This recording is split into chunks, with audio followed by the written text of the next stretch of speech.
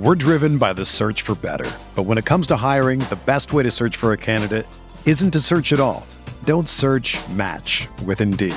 Indeed is your matching and hiring platform with over 350 million global monthly visitors, according to Indeed data, and a matching engine that helps you find quality candidates fast.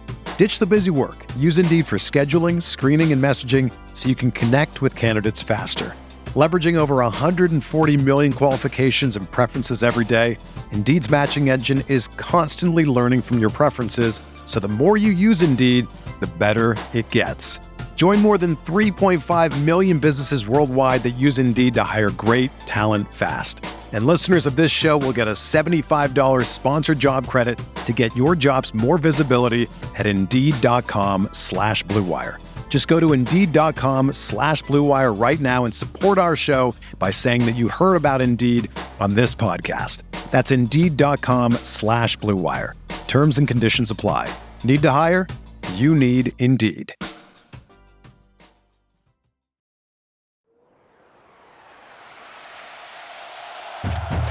Breaks a tackle, watch out! Burst of speed! Look at this freshman! Welcome to the home of professional football, Canton, Ohio. Hello and welcome to another episode of the College to Canton podcast. This is the perfect show for any and every college football and NFL fan. We do a little bit of both here. My name is Travis May, and you can find me on Twitter at FF_TravisM. And my co-host, as always, is Stefan Lako. You can find him at Stay Fun Lako. That's Stay Fun Lako on Twitter. And if you're checking out the show for the first time, it is, kicking off the football season. I know I do this all the time. I try to find new shows and try to figure out which ones are full of crap and which ones are worth a listen. And this one, this is everything about, the journey from beginning to end for prospects, from recruit to college football to NFL. We talk some, team analysis and some fun betting stuff from time to time. But really, it's a fantasy football lens and an NFL prospect lens and some college football fun, a little bit of a balance between all those things. But hope you guys enjoy the College to Canton podcast today. But stay fun. Let's just jump in because there's so many things to talk about. Because holy cow, it's NFL Week 1, and at this point, while we're recording, only one game is in the books, and everyone has decided that Gabe Davis is the next coming at the wide receiver position, and Cam Akers is apparently gone forever. But we're not here to talk about a bunch of NFL stuff. We'll have more takeaways on that after we have more games to talk about. But we do have a ton of college football action to break down, and really a ton of players to talk about, and really talk through where they might go for the rest of the season, and how we might see their stocks continue to rise for NFL draft purposes or fall like they just started to this week for some of these players. And I was thinking about it, Stefan. I don't want to do just a pure risers section and only fallers section, because then it just stays negative for far too long. So let's just drop in, some good news, some bad news for some of these guys as we go. But I know you given how you described him on the show sheet, I think you might like quarterback out of North Carolina, true sophomore Drake May. Is that right? I love him, and I won't say what I wrote down because we want to keep the explicit label off the episode. But I love Drake May so much. He is someone who I was interested in last year. Obviously, Sam Howell was still there, um, but Drake. We all knew Drake May was the quarterback in waiting, and Yeah. so I wasn't necessarily disappointed to see. A shaky start from Gene Chizik and company on the Tar Heel defense. By the way, I went off on a rant on the other podcast about Gene Chizik still having a job. So if anyone wants to listen to that, I just think coaches need it. Head coach needs to be more creative about who's bringing onto his staff, is all I'm saying. But Drake May has been amazing, and their defense sucking has helped a lot because, we also have the benefit of him having played 2 games already, so we have a little bit more of a sample size from him. But it has just been absolutely incredible. Like, he is leading the country in just about every stat, um, and I'm here for it. I'm excited because I think it's an offense that will um, kind of be built around his strengths, his talents. Like he can move, like he can run. He's a very good athlete. He has a great arm. And what excited me maybe the most about the game last week was that he was able to put up all those touchdowns against App State without Josh Downs. He was not reliant on one superstar receiver to make these incredible catches. No, a Paysor, Blackwell, like these different guys are getting involved in the game, getting touchdowns, and these are not. I mean, some of them are pretty high recruits, but these are not like elite guys. So he's able to do it with ordinary-ish talent. I'm here for it, man. I've been very excited so far. It is pretty crazy because if you just look at the overall stats, like um, Bluetooth disconnected. he's just been Bluetooth crushing connected. it. Sorry, my Bluetooth is yelling at me. Um, and I'm not sure why. But yeah. Anyway, I love him. What are your thoughts? Where are you at with this guy? I mean, 9 touchdown passes, rushing touchdowns, just after 2 games. Like it's been fun. Yeah, so Drake May, you and I both liked Sam Howell, and we were kind of frustrated given the talent that he had in his sophomore season, the drop off in talent that he had to deal with last year, and really just had to carry the team by himself. And I still think I still believe he's going to have some opportunity to prove that he is worth a starting job in the NFL at some point. But right now, Drake May is pretty much playing with the same level of talent that Sam Howell was last year, and already doing a lot more, and not having virtually any moments of inconsistency, making almost no bad passes.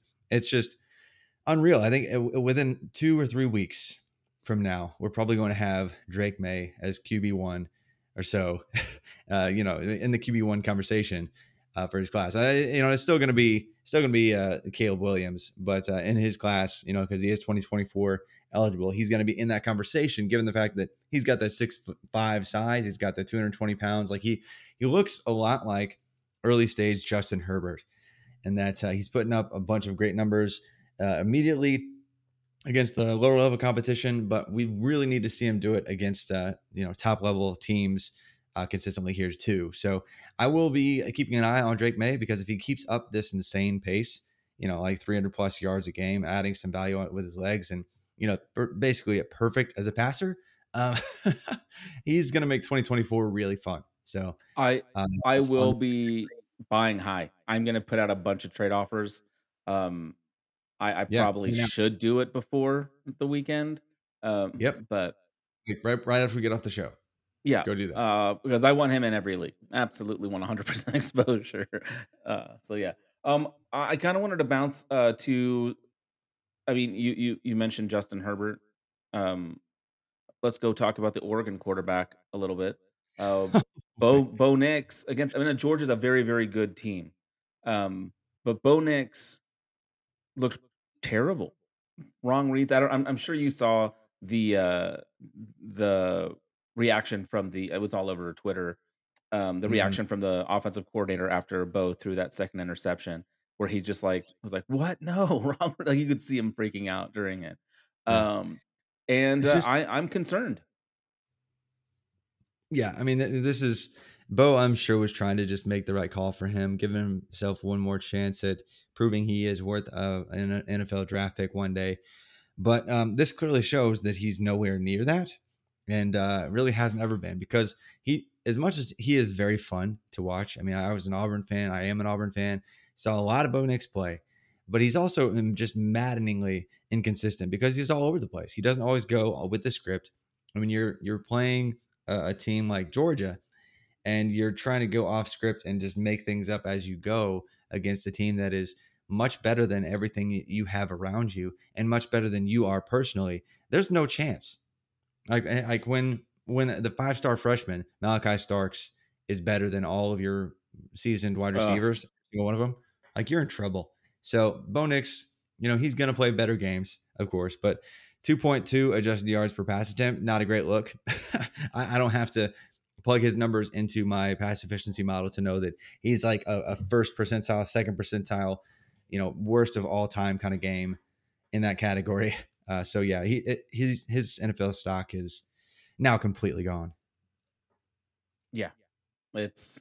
It's crazy to me. I mean, everyone who's been listening knows what I'm about to say, but it's crazy that Ty Thompson isn't getting a chance. Like, What does that say uh, about him too, man? Like, phew, it's just, I man, don't because if want to he's not, believe that, Travis. I don't want to believe that.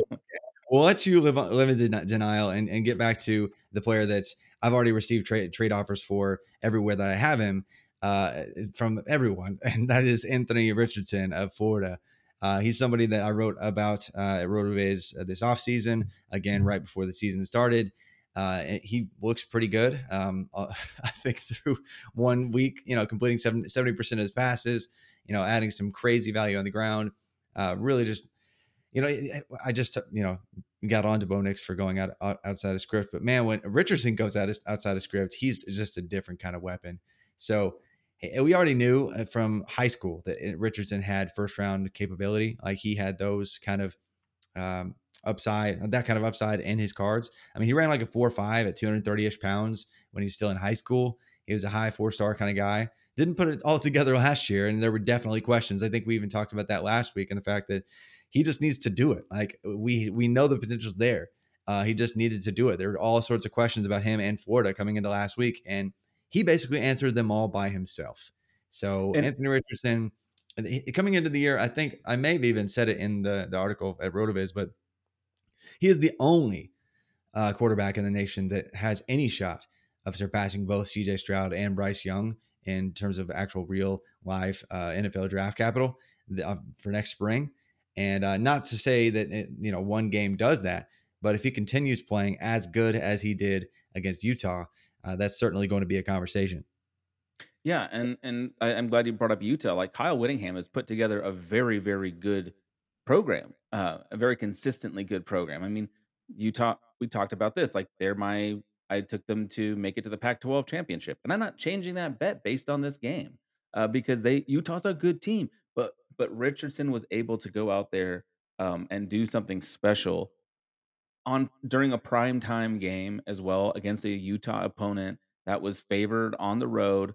It was a big time performance, and I think this might be the best game he has all year in a performance, and that's what he needed to do because this is when the spotlight was on him. So I really do think that it was a big night for him. I mean, he had 100 yards rushing and 3 touchdowns on the ground. Like that, I think was some of the big difference.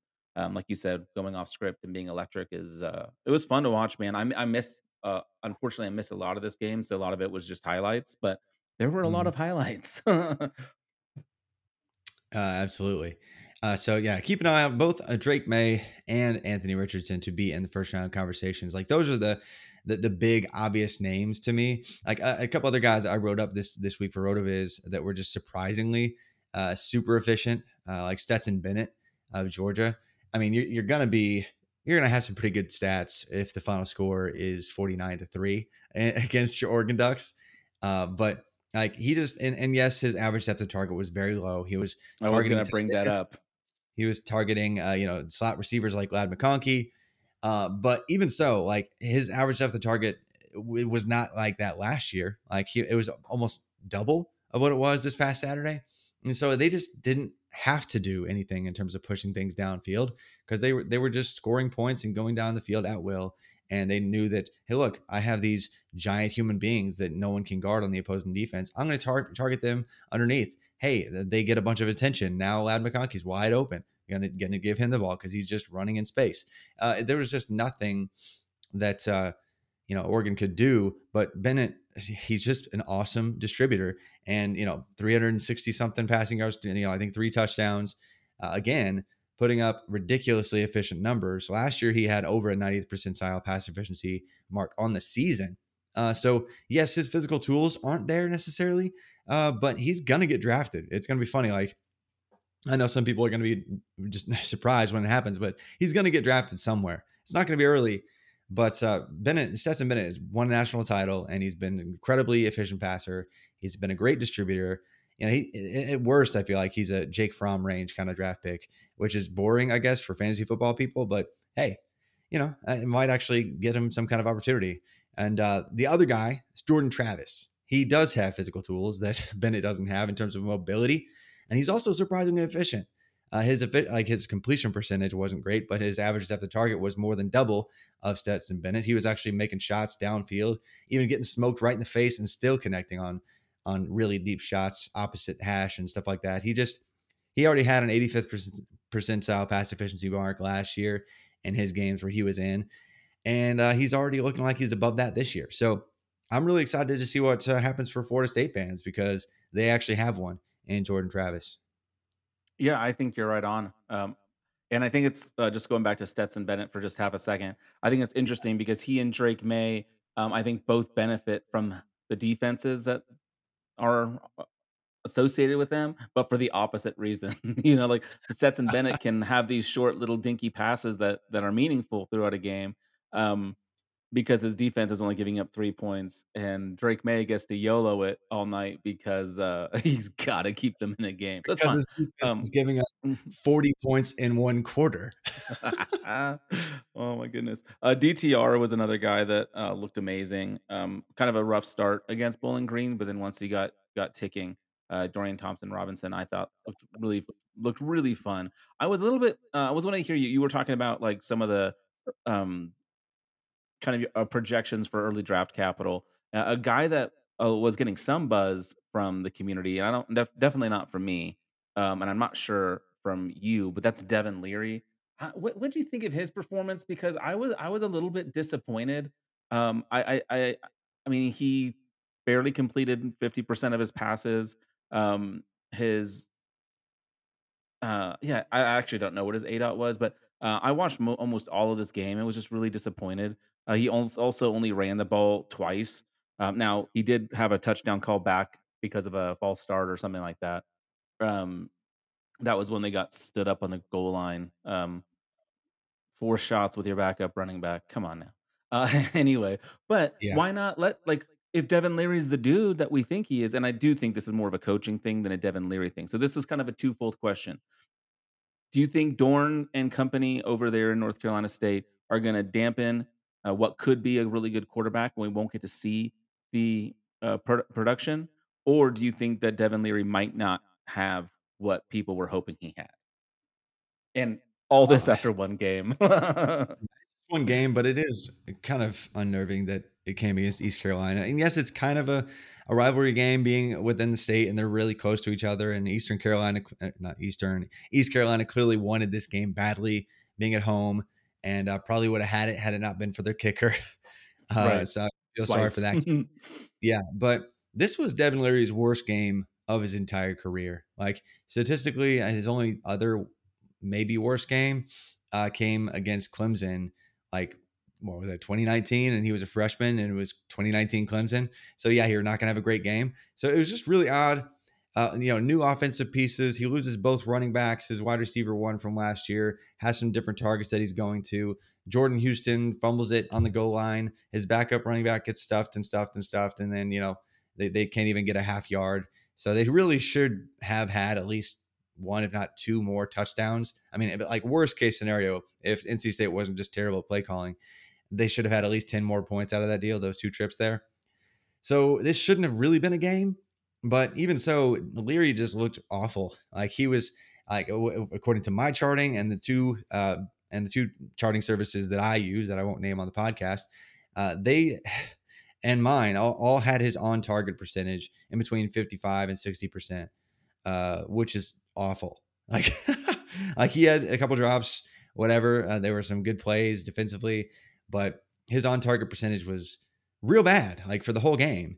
And so he's going to have to get a lot better really fast, or any hope that we had based on his current analytical profile, getting early draft capital is going to disappear quickly. Yeah. I was concerned as well. Um, Mike Wright, we don't get to talk about Vanderbilt very often. I didn't know you. I was like, I wonder if he'll even like bring this up. Just I I put Mike right on the show sheet. I Yeah, wanted to talk about Vanderbilt because they've got like Mike Wright, and then who's their other guy? There's 2 guys that are balling out for them right now, and the wide receiver. Vanderbilt's played an extra game. Yeah, But and one of those games was against Hawaii. Um, and I forget who they played this weekend, but no one great. There's a reason I'm on. They needed to start 2-0 for my over team total to hit. but he's looked good. Mm. Is this something that I'm pretty sure he was a pretty decent recruit, one of the better recruits they've brought into to I want to say Tennessee, Vandy to And yeah, Nashville. So what do you think? I mean, this is a your local team, season yeah, ticket and we holder over there. oh yeah, season ticket holder, man, and they are Let's not go. expensive. I It love is it so much. you to go to Vanderbilt games. Let's be real. But I mean, the competition was weak. Yes, they played Hawaii and Elon, the FCS team. But it is intriguing that Mike Wright did something that has never been done in Vanderbilt football history. Even when they get the cupcake games at the beginning of the year, like he logged 10 total touchdowns over the past 2 games. A quarterback hasn't even had 9 total touchdowns across 2 games, a 2 game span since Jay Cutler in 2005 for Vanderbilt. So, and before that, I'm not sure it's ever happened again. I didn't want to go through all the years of Vanderbilt football, but I went through the 90s even. I was like, man, there's nothing. There's just nothing. They're so bad.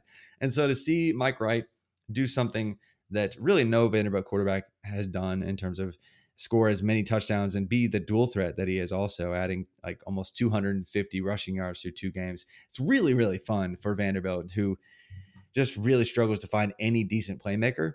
So I I don't think that they're going to beat Wake Forest, especially with Sam Hartman back. But Mike Wright could grow into like a Malik Cunningham situation, or if he continues to develop as an efficient passer, he moves up into an even higher tier. So we'll see. I'm just keeping my eye on Mike Wright because of his ridiculous stats that he's put up and his unbelievable dual threat ability. Just to be able to score from wherever, whenever it seems so far.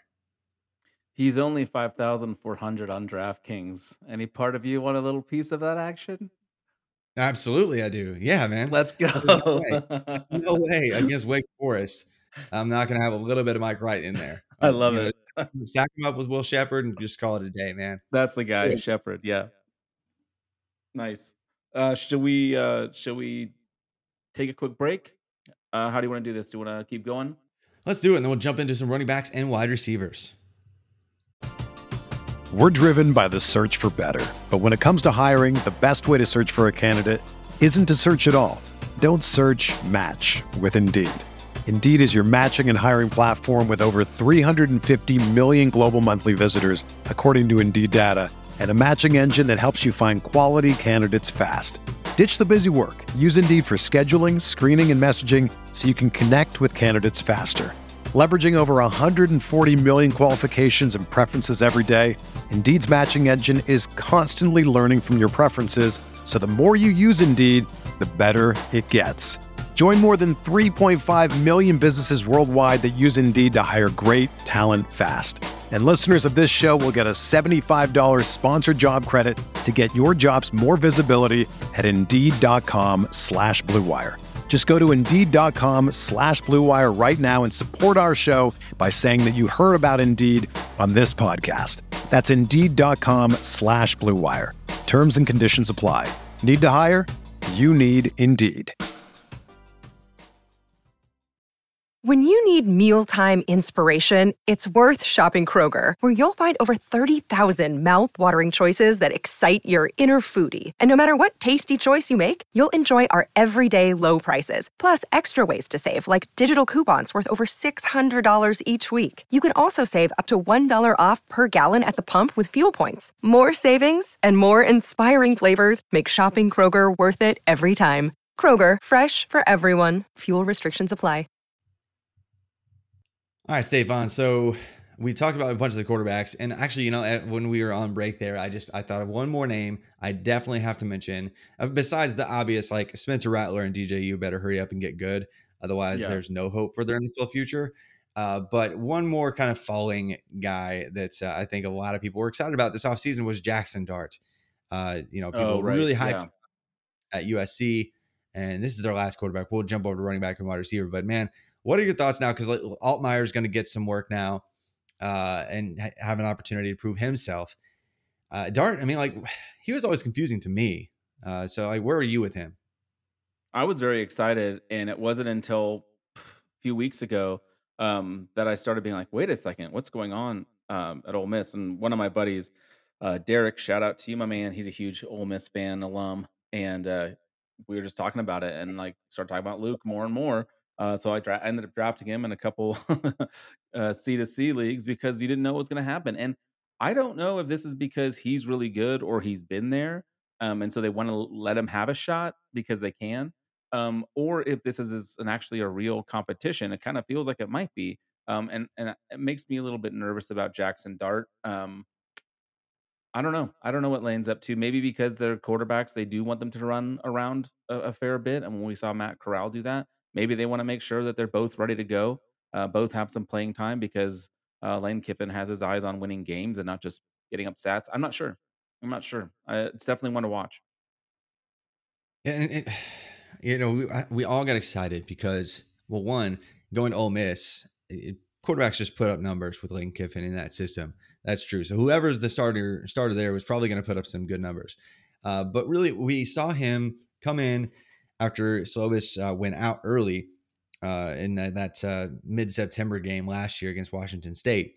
And he put up, like, because he threw the ball almost 50 times, he almost threw for 400 yards in his first game and added some value on the ground too. So everyone got excited. But then the truth is he actually didn't have any more good games after that. Like, the rest of the season was not even good. And it's like we just kind of all forgot that, oh yeah, after that first game, Jackson Dart wasn't actually even a good quarterback. So Yeah. Yeah. I mean, and it spoke. I mean, yes, Lincoln Riley's coming over, and yes, he's probably going to favor Caleb Williams, but Jackson Dart just was like, nah, I don't even want to try. Like, I don't Right. even want to try to compete with that. So it's just interesting how confident the community of nerds that we are a part of that draft players while they're still in college were in terms of Jackson Dart's future, because he was going like I saw him go at the late second round of a College to Canton fantasy football draft this offseason. And I was like, wow, that's incredibly irresponsible. Like, that's just, there's no other. Yeah. I was like, that's the nicest word for it. But Yeah.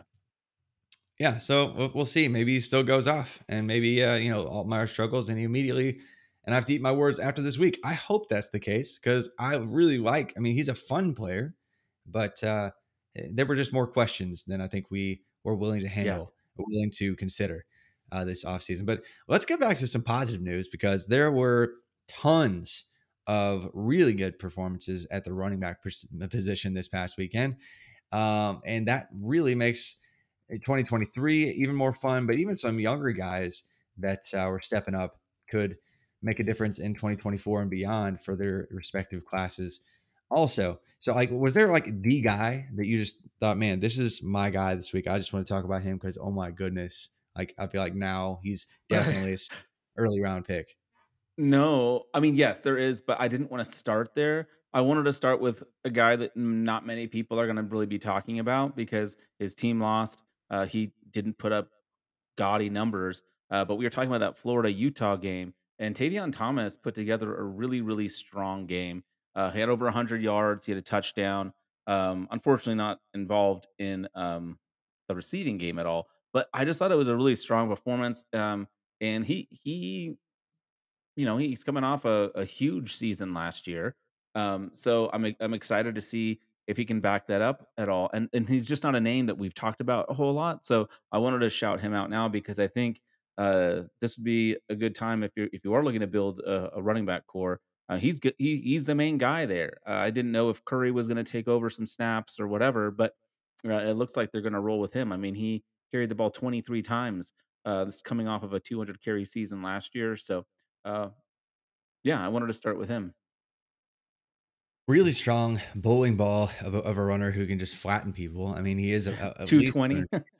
at least that. I mean, he's probably thicker than that. They just don't want to list him as like 235 because that's probably what he actually is. but Yeah. but he's a big old dude, man. And so he's a lot of fun to watch. But I mean, he has 4 career receptions, which is That's alarming, yeah. I guess.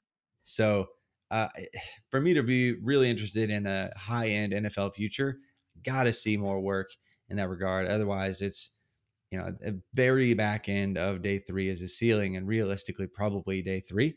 But I think he's going to get all of the work, and put up easily over 1,000 yards, if not closer to 1,200, 1,300 on a very good Utah team this year. So yeah, he's going to be one of those guys that we kind of, he's got some warts on his profile. And because of that, he slips in all rookie drafts next year when he's drafted amid a really stacked running back class.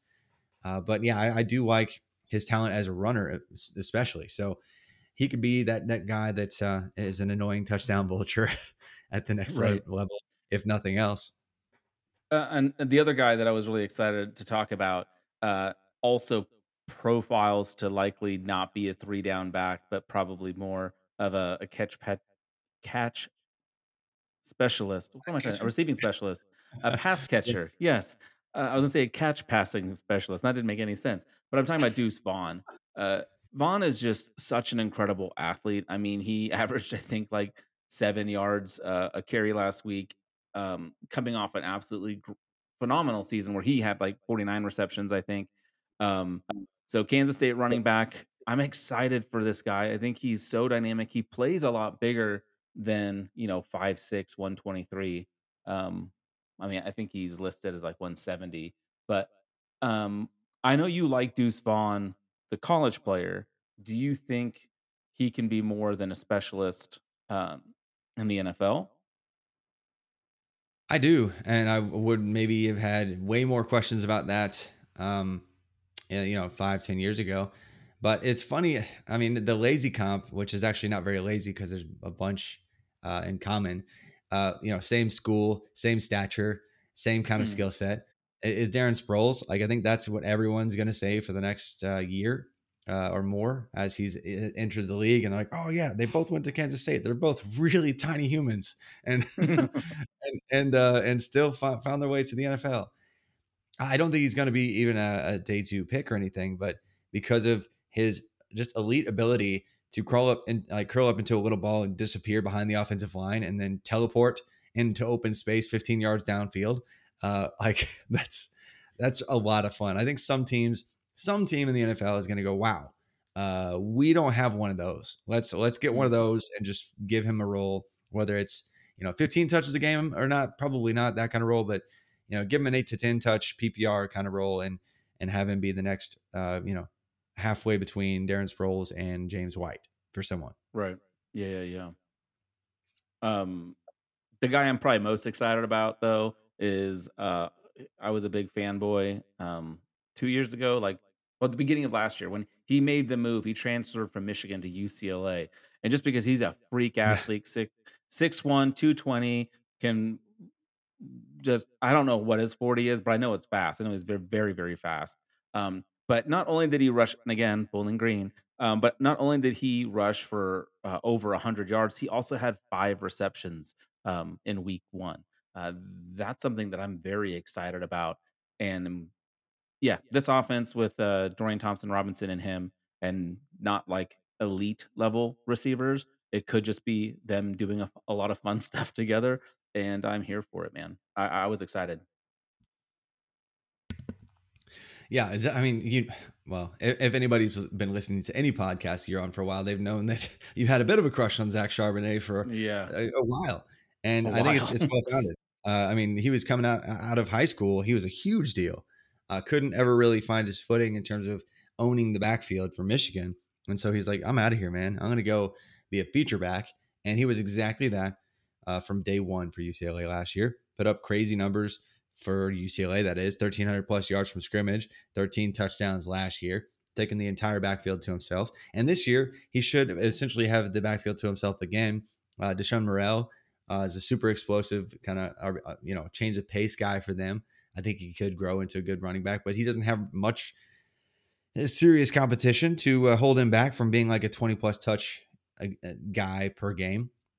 So yeah, he's very much so in the day two draft capital mix now. And so yeah, I think he's going to continue to build off this. He started strong last year. I think he's going to stay strong in year 4 and put up some silly numbers. So yeah, I'm all about believing in Zach Charbonnet at this point, being a running back 7 or 8 in next year's class, and that actually is not a knock on him. That's a compliment Right. considering how deep this class is, and it's deep because a bunch of guys like Tank Bigsby, their deaths have been severely exaggerated because Tank Bigsby, with where he was being drafted this year versus last year, it's just no, I mean, it made no sense to me. Like there was a dumpster fire on offense last year for Auburn, and it's still not great this year. But Tank Bigsby's like, hey guys, I don't care. I'm just going to force 17 missed tackles in one game. Wow. Uh, and I so had not heard that number. That's yeah, crazy. that's the highest number. On my like, I do my own thing. Like if I see something silly, I'll try to track it. I counted 14, not 17. I think Pro Football Focus. I don't ever want to throw anybody under the bus, but that was a little aggressive. That was because like Someone was trying to move some Tank Bigsby stock. I mean, I don't know because it was just on the one run. It's hard to even count how many tackles he forced. There was one run where I'm pretty sure it was 4 or 5. You could seriously get up to that high on one run, and so he's just really elusive. He's got good enough size. He's got great rushing ability, speed, receiving ability. It needs to get there a little bit more so this year than it was last year, but it was good enough. So he has every bit of upside and had almost 150 yards from scrimmage against a weak opponent. Let's see him continue to do that against SEC teams. But man, he's still very much in the early round 2 mix for me. Yeah, I like it. And yeah, we both have quite a bit Tank Bigsby in our C2C leagues. And I agree. I don't quite understand why people were so down on him. He's an amazing talent. Yeah, I think like you said, it was a little bit quick to write him off for those that did. Raheem Sanders is off to a nice start. Again, Arkansas did not get to start off their season with a cupcake. Cincinnati's a very good defense, but he was still able to put up almost 120 yards. He had 3 receptions. It looks like his sophomore year is right on the right track, and he could, he won't be eligible at the end of this year, so he has to come back one more year. By the time that's all said and done, he could have a very nice rushing profile. Oh yeah. Hey, he's got crazy speed and burst and strength and balance for somebody who's 225 pounds. So he should be up there. I think for a lot of people in terms of a top 3, top 2 even. He's not far behind. I know a lot of people are really set on Trevion Henderson, Braylon Allen, but Raheem Rocket Sanders should be right there for 2024 running backs, and especially after putting up the performance that he did and the workload that he's probably going to have all season long. I mean, seriously, 23 touches. You know how many touches the second running back had? No, I'm not 3. looking at that. It's 3. I love it. 3. Well, KJ Jefferson So had more than that. right. Yeah. Sorry. So yeah, KJ Jefferson is the team's running back too, had way more than that. But He's gonna run a I lot. think I think, and we've talked, this is not news to anyone listening to this show, but having a mobile quarterback will increase your running back's efficiency. And I love this backfield for Arkansas. I think it's going to be Yeah. super fun. And Sam Pittman, he loves building around that offensive line. Like, I don't know if any receivers are gonna. I don't know. Like, I know we were hoping Hazelwood would become a thing. It might not. It might just be KJ and Raheem, and that'd be just fine for me. Yeah. Shout out to, I know we're not going to talk about tight ends, but before we get away from this, shout out to he's a local kid. He's from Murfreesboro, which is just less than a half hour from where I'm sitting right now. Trey Knox, he had that sweet PetSmart deal too, by the way, because he's got like an Instagram presence because of his dog. And so he's like a big time 4-star recruit coming out of southeast of just southeast of Nashville. And he took his time to kind of break out, converted positions, added some weight. Now he's like 6'5", 250 pounds, and had 2 touchdowns for Arkansas this past week. And he was featured in my NFL Prospects Weekly because he frankly had like the second or third best tight end performance in the entire country this past week. So that That's so position cool. change could actually end up getting him drafted. And he's already made a bunch of money off of his, dog's Instagram account. So That's so that's pretty good. amazing. Yeah. I love it. I love it. You mentioned that he just owned the workload, Raheem Sanders. That is, I was concerned by Byron Cardwell's lack of involvement from a snap count percentage. He didn't Yeah. start. I don't know what Oregon was doing. They had running backs in there that, to me, I thought were fourth and fifth on the depth chart, and they're starting the game. Cardwell was by far the most efficient running back on the day. He had a few receptions as well, and you can see the talent there, but I just don't think he's going to get the opportunity to break out.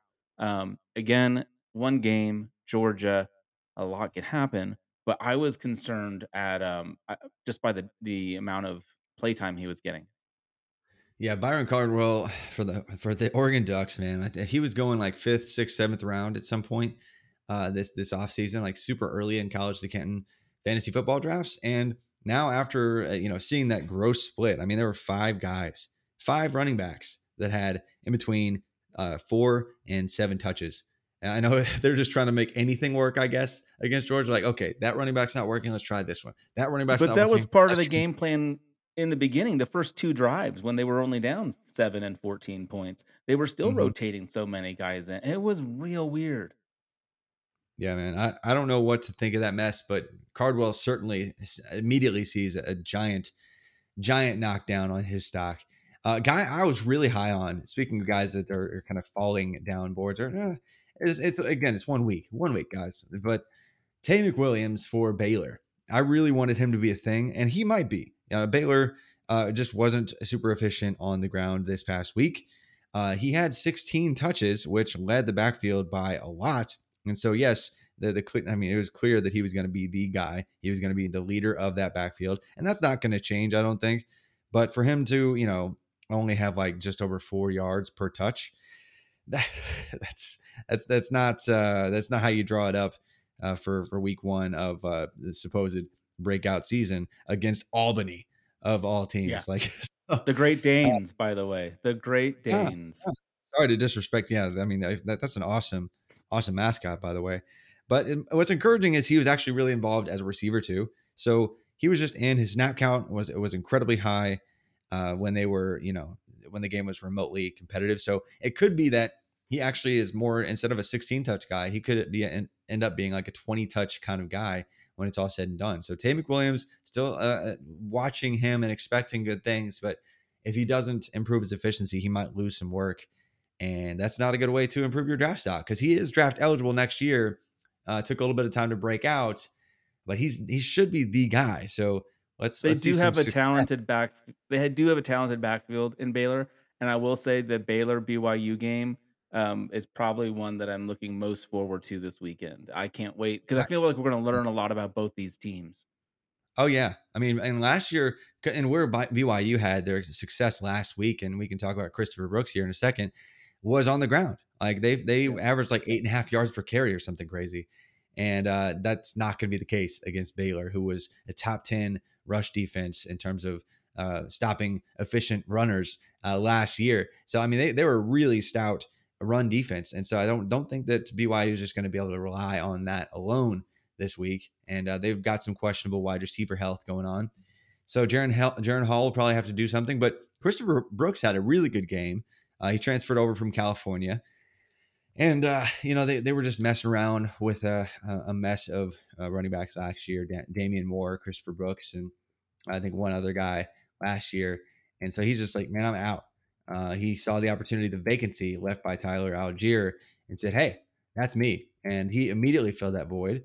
And Christopher Brooks is a name to put in the back pocket for you for next year's draft or the year after, because he's probably going to put up some decent yardage on the ground for BYU as their clear runaway lead back right now.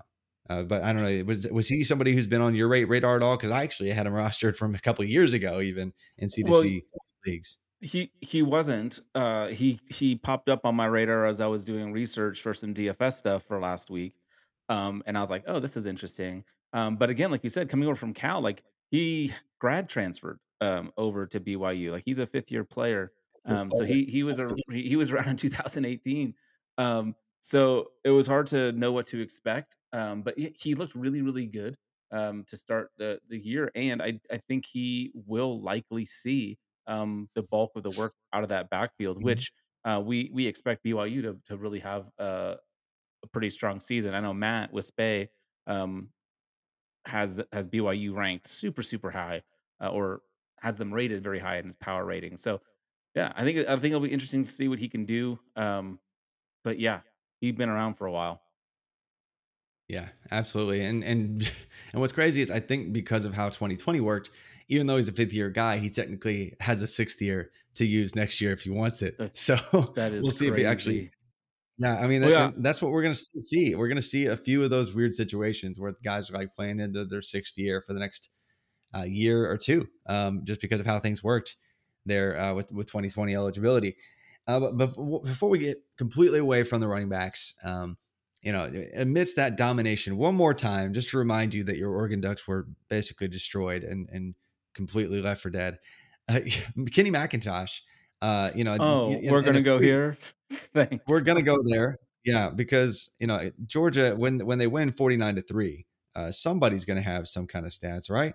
And the thing is, Georgia actually didn't do a ton of damage on the ground, not as much as they certainly could have um, against against Oregon. I don't know why I was losing the name of the school I was just talking about, but I was.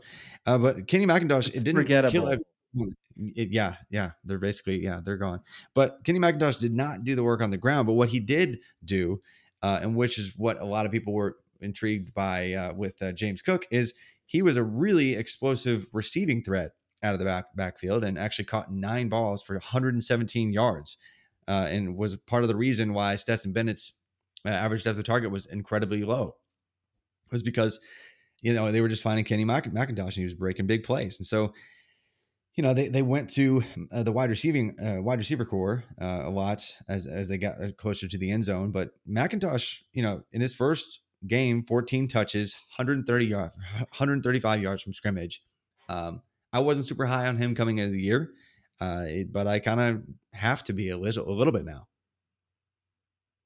Yeah, and this is something we've talked about with James Cook, for example, is well, Georgia does weird things with their running back. So what do we expect? Well, what are we supposed to expect? And it is hard because like McIntosh, had a very good game through the air, but only 5 rushes. So it's just tough. Georgia backs are always kind of tough, but you do like to see the ones that start to get involved heavy and early in the season. That's going to be a good thing. That's going to be something that translates because we've seen that being a Georgia running back translates anyway, even if you haven't gotten crazy production in your career, because Yeah. you know GMs and whoever is making those decisions, they've seen it before from Georgia, so there's a little bit of trust that goes with it. I think. Yep. Even if that's not necessarily a good process, that's how things go. But Yeah, let's wrap up the wide receiver position. How about that? And then I think let's do it. when the show ends, we'll have covered about 50 different players. So this is a lot of fun. Hopefully, this is helpful for you guys, listeners. Enjoy some of these names and dig into some research here. But there were some really surprising names to me that I was familiar with, but in the way that they dominated, I was really impressed just to come out firing on all cylinders in week 1. Was there one or two guys to you that just stood out in a way that you knew that there was talent, but it was just like, wow, okay, you mean business this year. You want to get drafted. Yeah, I think one of the first guys that comes to mind for me was Puka Nakua, and part of it was because I was hoping slash expecting it because he was priced so low in DFS that I was playing him everywhere, and I was waiting for that game to start and it kept being delayed. It kept being delayed. I was like, come on. And again, South Florida is not a good team. So what did we learn? I don't know. And he got banged up, which sucks. And he was a little banged up going into it. And he's been banged up in fall camp. So the injury is a bit of a bummer because I think it could dampen what could be just an explosive start to the season. But I think he took his first touch, which was technically, I don't know if they've changed it. I haven't looked at his stats sheet like since the weekend. But originally they called it a run, but it's like a 75-yard touchdown. Like he just started off the season like, yes, here you go. Thank you very much for the boost of confidence. We're off and running, and very excited about him. Kind of in a similar vein with Zay Flowers. I was excited to see what he would do with Jerkovic back for Boston College, having some competent quarterback play, and he also started off his game and this season on the right note. I mean, he is that offense when it comes to the passing game. It'll be interesting to see what they can do with Garwo. He didn't look great last week. But Zay Flowers and Puka Nakua are two guys that I think weren't oft talking about, but should probably get a little bit of attention thrown their way. Absolutely. And, Nakua transferred over there, and it seems like he was heavily involved. Zay Flowers, everyone knew that he was the guy on that offense, but to see it come to fruition and to really make it look like there was just not one beat missed between him and Phil Jerkovic after him missing a bunch of times some last year, really encouraging. Flowers to me as a day 2 wide receiver, he already has that profile. His adjusted production index already says, hey, I'm a day 2 pick. Unless he really underwhelms athletically, which I don't think he will. He's not going to really wow in that regard, but unless he does something that's a huge red flag, he's a day 2 pick. Nakua to Could me he could he is not elevate there yet. himself to a first day pick? Zay No, Flowers, that Zay is? Flowers is not that kind of player. But you know, I think a lot of people thought that about Jahan Dotson a year ago, and we ended up being wrong. But I don't think he necessarily has that level of explosiveness that somebody like Dotson has. But he is going to have every opportunity to be the entirety of that squad. And if he just owns really good defenses this year at some point by himself, yeah, I think he could be a round 2 pick. But realistically, he profiles like a round 3, really safe round 3 kind of projection in next year's class. Nakua has to do a little bit more, has to really fill out his resume a little bit more for me to trust it, but he's starting to do it already. So I was really impressed there. I do And feel like he could kind of get lost in the draft, kind of like Khalil Shakir did this last year. Still gets drafted, but not quite maybe where he would have if he was on like not playing in the Mountain West or an independent or whatever. right. Yep.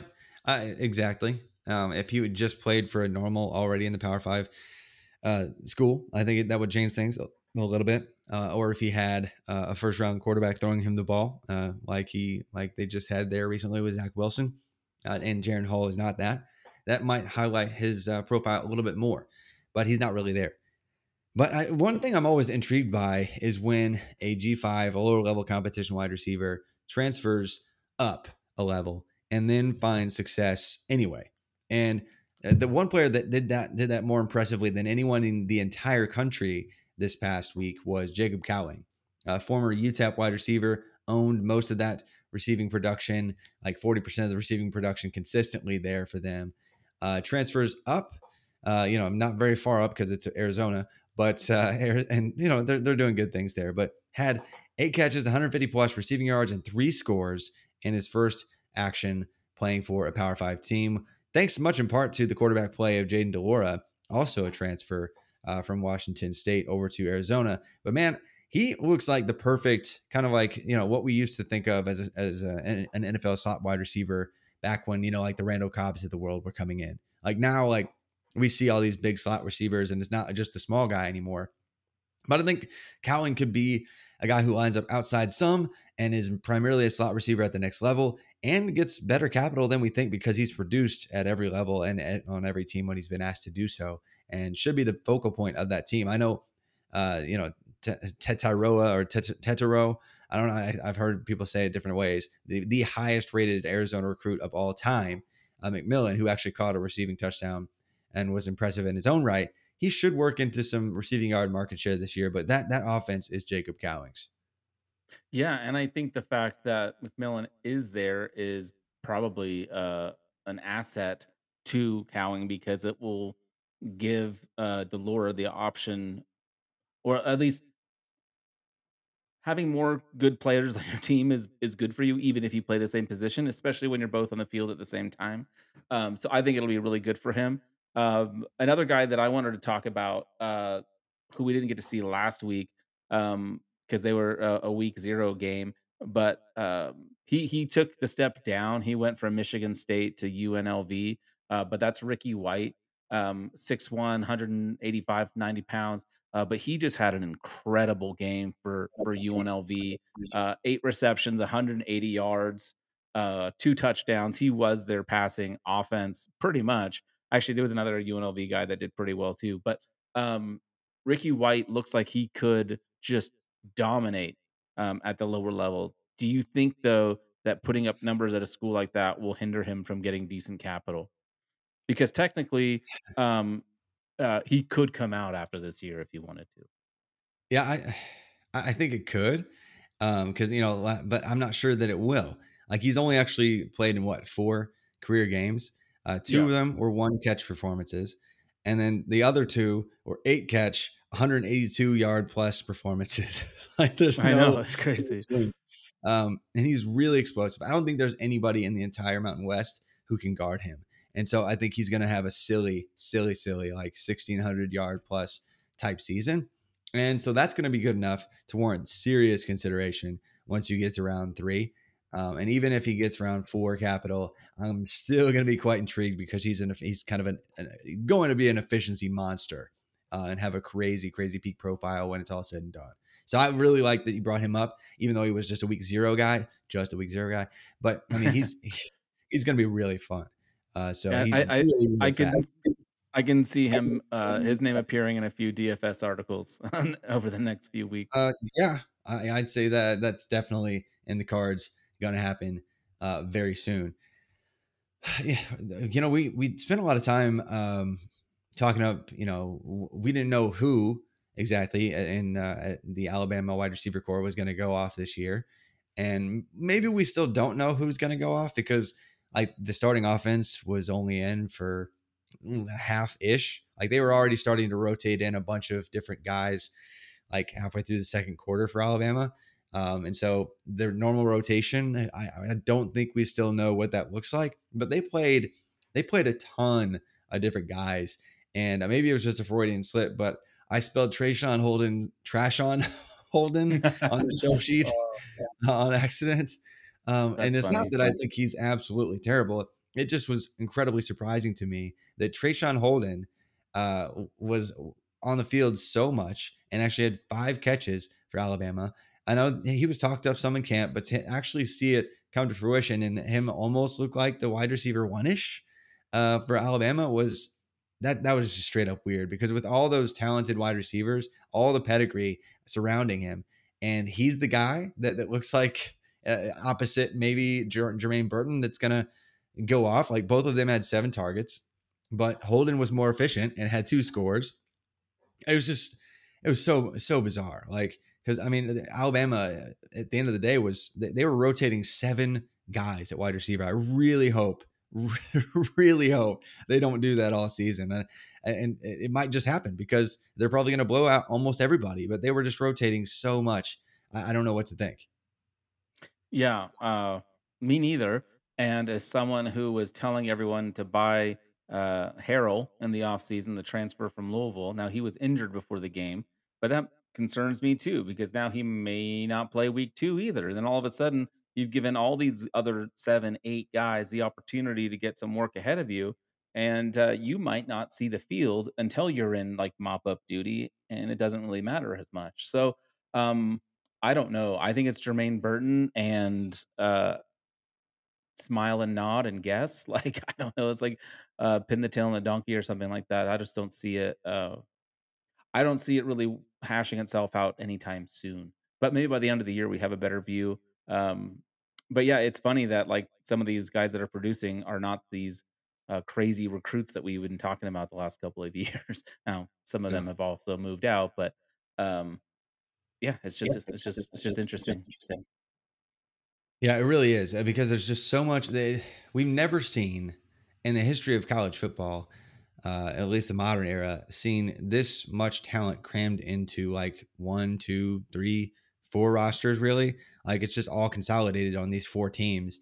And at the end of the day, we know pretty confidently that multiple guys at running back, multiple guys at wide receiver are going to transfer out. And so I know they're trying to keep everyone happy, but man, there were 5 running backs that saw at least 6 snaps.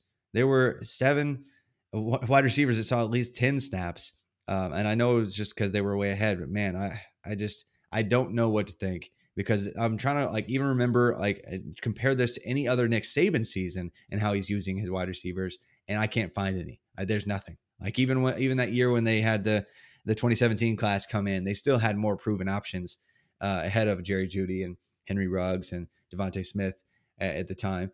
So man, good luck. Like it's really frustrating if you drafted any of them early, like Jermaine Burton. Maybe he's the guy, but Ja'Cory Brooks, man, he looks really kind of dead. So Yeah. I don't 2 targets, I think. Yeah, so bad. so bad. So I will revisit this throughout the year because there's so much talent there. But right now, it's just more disappointing than just about anything in the entire country. Uh, but Yeah. on a more positive note, let's go back to a guy I was really high on early on in the process, and I think he might be, thanks to the offense, working his way back into some draft capital. Jalen McMillan over at Washington. I know his teammate Rome, like one of the coolest first names in all of college football, of course. He's good too, but I really like Jalen McMillan. He grabbed a couple touchdowns, almost 100 receiving yards for Washington. They finally have a good quarterback. They finally have a good offensive system. And he was a former top 100 overall wide receiver recruit, like overall any position recruit in the entire country. Remind me very much of Amon-Ra St. Brown. So I think he profiles almost exactly like that. He's not going to have a perfect production profile, but his peak season this year could get him drafted much earlier than I think we would have imagined coming into the year. Do you have any thoughts on McMillan or any of the wide receivers for Washington that now have a new hope? Well, I think yeah, it's going to be interesting to see what DeBoer, what his influence is on that team, because wide receiver was not something that I was interested in from Washington with when Jimmy Lake was there. So I'm excited to see now again Kent State. So what are they going to do when they see the competition increase, and are they still able to throw the ball? I hope so. I do like that Sam Heward is there as a backup just in case something happens. I think that will be fun once that day is upon us. We will rejoice because that'll also be a good time. But yeah, um, I thought it was encouraging. More encouraging than like the Oregon wide receiver room, for example, which I still don't know if you're a don't listen to this because I love you all, but if you're a 5-star or 4-star wide receiver, why are you even considering Oregon? Like they have no track record. It makes no sense. They keep getting good recruits like Troy Franklin. People were like, Franklin's the truth. We want like, and he didn't do anything. Nope. Um, Nope. so anyway, they've got Yeah. a bunch of mediocre 4-star guys who all could be good, but there's not gonna be enough volume and it's gonna be spread too thin. So it's not what I want. But someone that I did want to talk about real quick, Texas A&M and Aeneas Smith, kind of a converted running back a couple years ago, is now just an absolute stud. He put up 6 receptions for 164 yards, and I think a lot of that was just in the first half. They ended up winning 31-0 against Sam Houston State. So again, this week will be maybe a little bit more interesting, but even now, like we just saw App State get shredded by UNC. So um, I am playing a lot of Aeneas Smith in DFS this week. But I just love him. I love what he brings. Like he's just so fast and elusive. He's smaller at 5'10", but I think he could be. He'll have the production, I think, and I think he could be really exciting. Yeah, I think we all were, not all, but many of us were higher on him even just a couple years ago. And then he kind of took a year off of being really productive. And so if he can get back to it this year, that would be super helpful for his capital projections, most definitely. Back to, though, some disappointing guys, entire wide receiver rooms, like Maryland wide receivers. Such a No bummer. idea. Such a bummer because Dante Demas is so good. Raheem Jarrett is so good. Uh, Drops. They had a bunch of drops. Like, yeah, just until further notice, any projection of early capital for any of them is a definite nope right now. I would potentially buy low because I believe in especially Dante Demas Jr. and Raheem Jarrett, but man, disappointing week one. We'll see how that goes. And then also TCU wide receivers, man. Like part of it was they basically just didn't have very many plays at all. I think they didn't even reach 50. No, they didn't even reach 60 offensive plays because they didn't have to. I think they had, Colorado is so bad. no, seriously. I mean, they had 54. Yeah, it was 54 total offensive plays. That is TCU. But we want Quentin Johnston to be this big deal. And even a couple of the guys behind him that people are really high on, like DJ Allen. And I'm really high on Jordan Hudson. I have him in a couple spots as like a wide receiver of the future there. But I mean, when you're a wide receiver and you only get 37 total snaps on the game, like Johnston did, and only 3 catches, like Johnston did, I mean, I know no stats aren't everything, but they do typically translate to some capital, at least have some kind of relationship there. So Quentin Johnston still managed to have 6 targets on their 54 total plays. And so his receiving yard like target share, like out of their 23 pass attempts, like he had 6 of those go his way. It's just the quarterback play is questionable. And I'm not sure what that is going to look like this year because he's never had a bunch of volume there necessarily. So he's a huge body wide receiver. Really, I mean, prototypical alpha wide receiver of old, but man, that's kind of a scary situation at this point. And before we talk about just a couple other really positive notes to end on, because I definitely want to end on a positive note for the wide receivers, man, Kayshon Boutte and the LSU guys like that. Yeah. I mean, they kind of covered it up at this point. This is common knowledge, but you know, they all had terrible games, drops, and you know, I'm sure they got lit up on social media, but they scrubbed their accounts of any LSU affiliation. And man, that's just a bad look coming out of week Yep. one.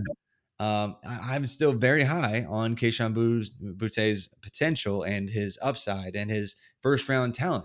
But man, what are you doing with that crew? Because like the whole 2024 eligible group that looked good last year, they're still probably really good. But Jaden Daniels might not be able to get the ball to them. And Right. Kayshon Boutte, I mean, even if he has a giant chunk of market share, again, his stats might not be crazy out the wall. So does he just return to school? Does he transfer out? Is this a crazy overreaction because it's just 1 week? Where are you with that mess of LSU wide receivers? I'm hoping we're overreacting. I really am. Um, but I do think Jaden Daniels, while he looked good on the ground, you know, he had over 100 yards rushing, he had a touchdown. Um, through the air, that didn't impress me all that much. So I do wonder what that looks like. Is Florida State just very good? I don't know. I mean, it's too early for some of these. Um, but it was concerning, especially some of the antics after the game. I just don't think that helps your draft capital much when you're still in college. Now, once you've already been producing in the NFL, yeah, you can get away with a lot of stuff. But just fewer the red flags, the better, especially when you're only catching 2 balls for 20 yards. Yeah, but we've seen Boutte seriously like account Yeah, for like 40% of the offense by himself. and He was on that's what pace for that anyway last year. that's my expectation. Maybe not that high of a number, but my expectation is that he still gets it together and better. There are better days ahead. I don't think you could even buy low Agreed. on Kayshawn. Yeah, we would need to see 2 more weeks like this, I think. Agreed. You know, I think we're a little tough. You know, it's a little tough on Jaden Daniels too because he still had um, decent numbers and suffered from 3 drops in week one, but you know it didn't look great. That wasn't the expectation for them going in. So keep an eye on them. See if you can actually fish around and buy low on somebody like Kayshon Boutte. That's what I would do. But to wrap up the show, just kind of lightning round here. I was really impressed by true freshman Luther Burden. He wasn't efficient at all, but Missouri really wanted to get him the ball. I think they had 6 or 7 touches for him on both the ground and through the air. He had 1 rushing touchdown, 1 receiving touchdown. Luther Burden could break out and be this year's Xavier Worthy if it isn't Antonio Williams at Clemson, because Antonio Williams is already the best wide receiver on Clemson's team. But Luther Burden, man, like he is every bit the 5-star talent, and they're treating him as such. Yeah, and he, like you said, he I think he only had 2 receptions, but they targeted him 6 times. They handed the ball off to him numerous times. I think they're going to try to get him involved and show what they have, and I'm excited for it. I wanted to ask you, what after week 0 and week 1, who's your favorite freshman wide receiver? You just like is it Burden right now? Like It Stewart is didn't do Burden. much. It is Um, Burden because like when we look at the guys who have absolutely exploded in early on production, like right out of the gate for their teams, like you get to names like Xavier Worthy last year, the year before that Jordan Addison, year before that you're talking about George Pickens, and like Rondale Moore, guys that all are expected to get top 50-ish kind of capital or better. And so if you see this immediate true freshman breakout, the historical record says you're going to get early round capital. So Luther Burden already looking like that's going to be the case. Antonio does Williams for Brady Clemson Cook already looking like that's Bra- going to be the case. not having a great quarterback scare you at all for Burden? Not Because some of really. these other Because guys are talking about have they'll really good figure that out. quarterbacks. Like Sam Horn will take over. He was like a pitching prospect on top of being a 4-star quarterback. He'll take over if Cook stays as bad as he was this week eventually. And so, yeah, I'm not really worried because they're going to feed him the ball a ton. Like, I mean, you think about the quarterback situation for Texas last year and Xavier Worthy's Right. season. I mean, they couldn't figure out quarterback at all last year, and Worthy still exploded. I'm not expecting that kind of year for him or Antonio Williams at Clemson, like I mentioned. But those two are probably my favorite, 1 and 2, to have really incredible freshman years and dominate and fly up the draft boards for College to Canton League drafts this year. Speaking of Clemson, I thought Bo Collins looked pretty good too. Oh yeah, he was okay. It makes sense. Like DJU, like and him played high school ball, so they have a connection dating back to them. Like they want each other to succeed, and so as long as DJU's the guy, Bo Collins, whether he deserves it or not, is going to get some targets. And so, yeah, good job for him. He's the only one that looked remotely competent whatsoever outside of Antonio Williams, and they kind of got creative, just like Missouri got creative. Like they tried to find ways. Like they realized how good and how fast and how shifty Antonio Williams is. They kind of schemed him some touches too. So Yeah, I'm you love seeing that for a both of those guys. freshman. Huh? You Oh, love seeing that for a yeah. freshman.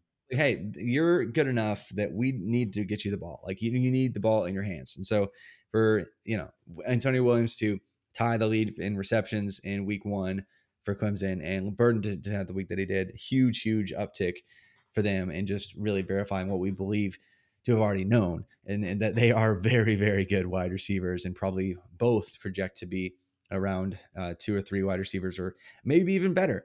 But the other 3 names I just want to lightning round, like I said, Jaron Bradley, Texas Tech, talent was always there. Huge body guy, had I think 6 catches, 100+ yards, a couple scores, finally breaking out. Looks like he's going to be in the Eric Ezukanma role in that offense this year for them.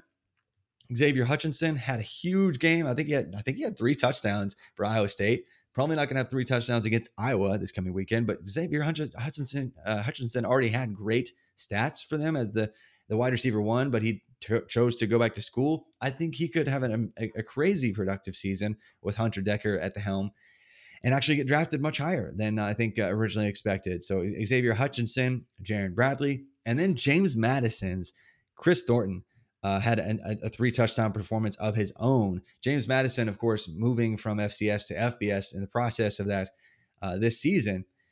And he was already their go-to guy last year. He's another, very similar to Jacob Cowing in that he's a smaller kind of slot projection for NFL purposes, but he's shifty enough and fast enough and productive enough that I think he gets drafted too.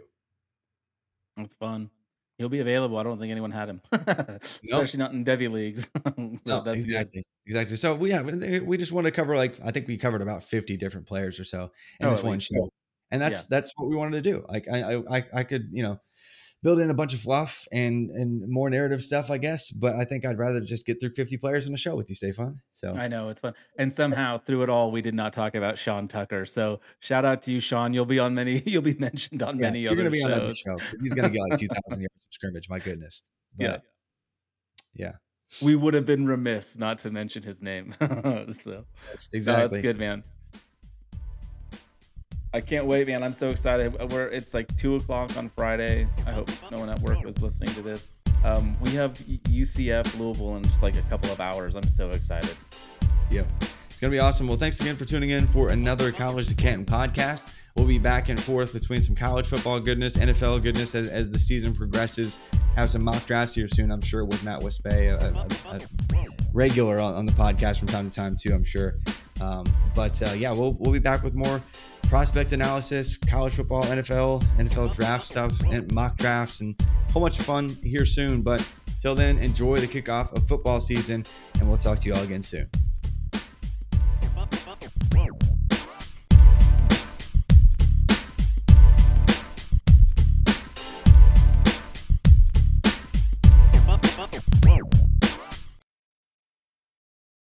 Everyone is talking about magnesium. It's all you hear about. But why? What do we know about magnesium?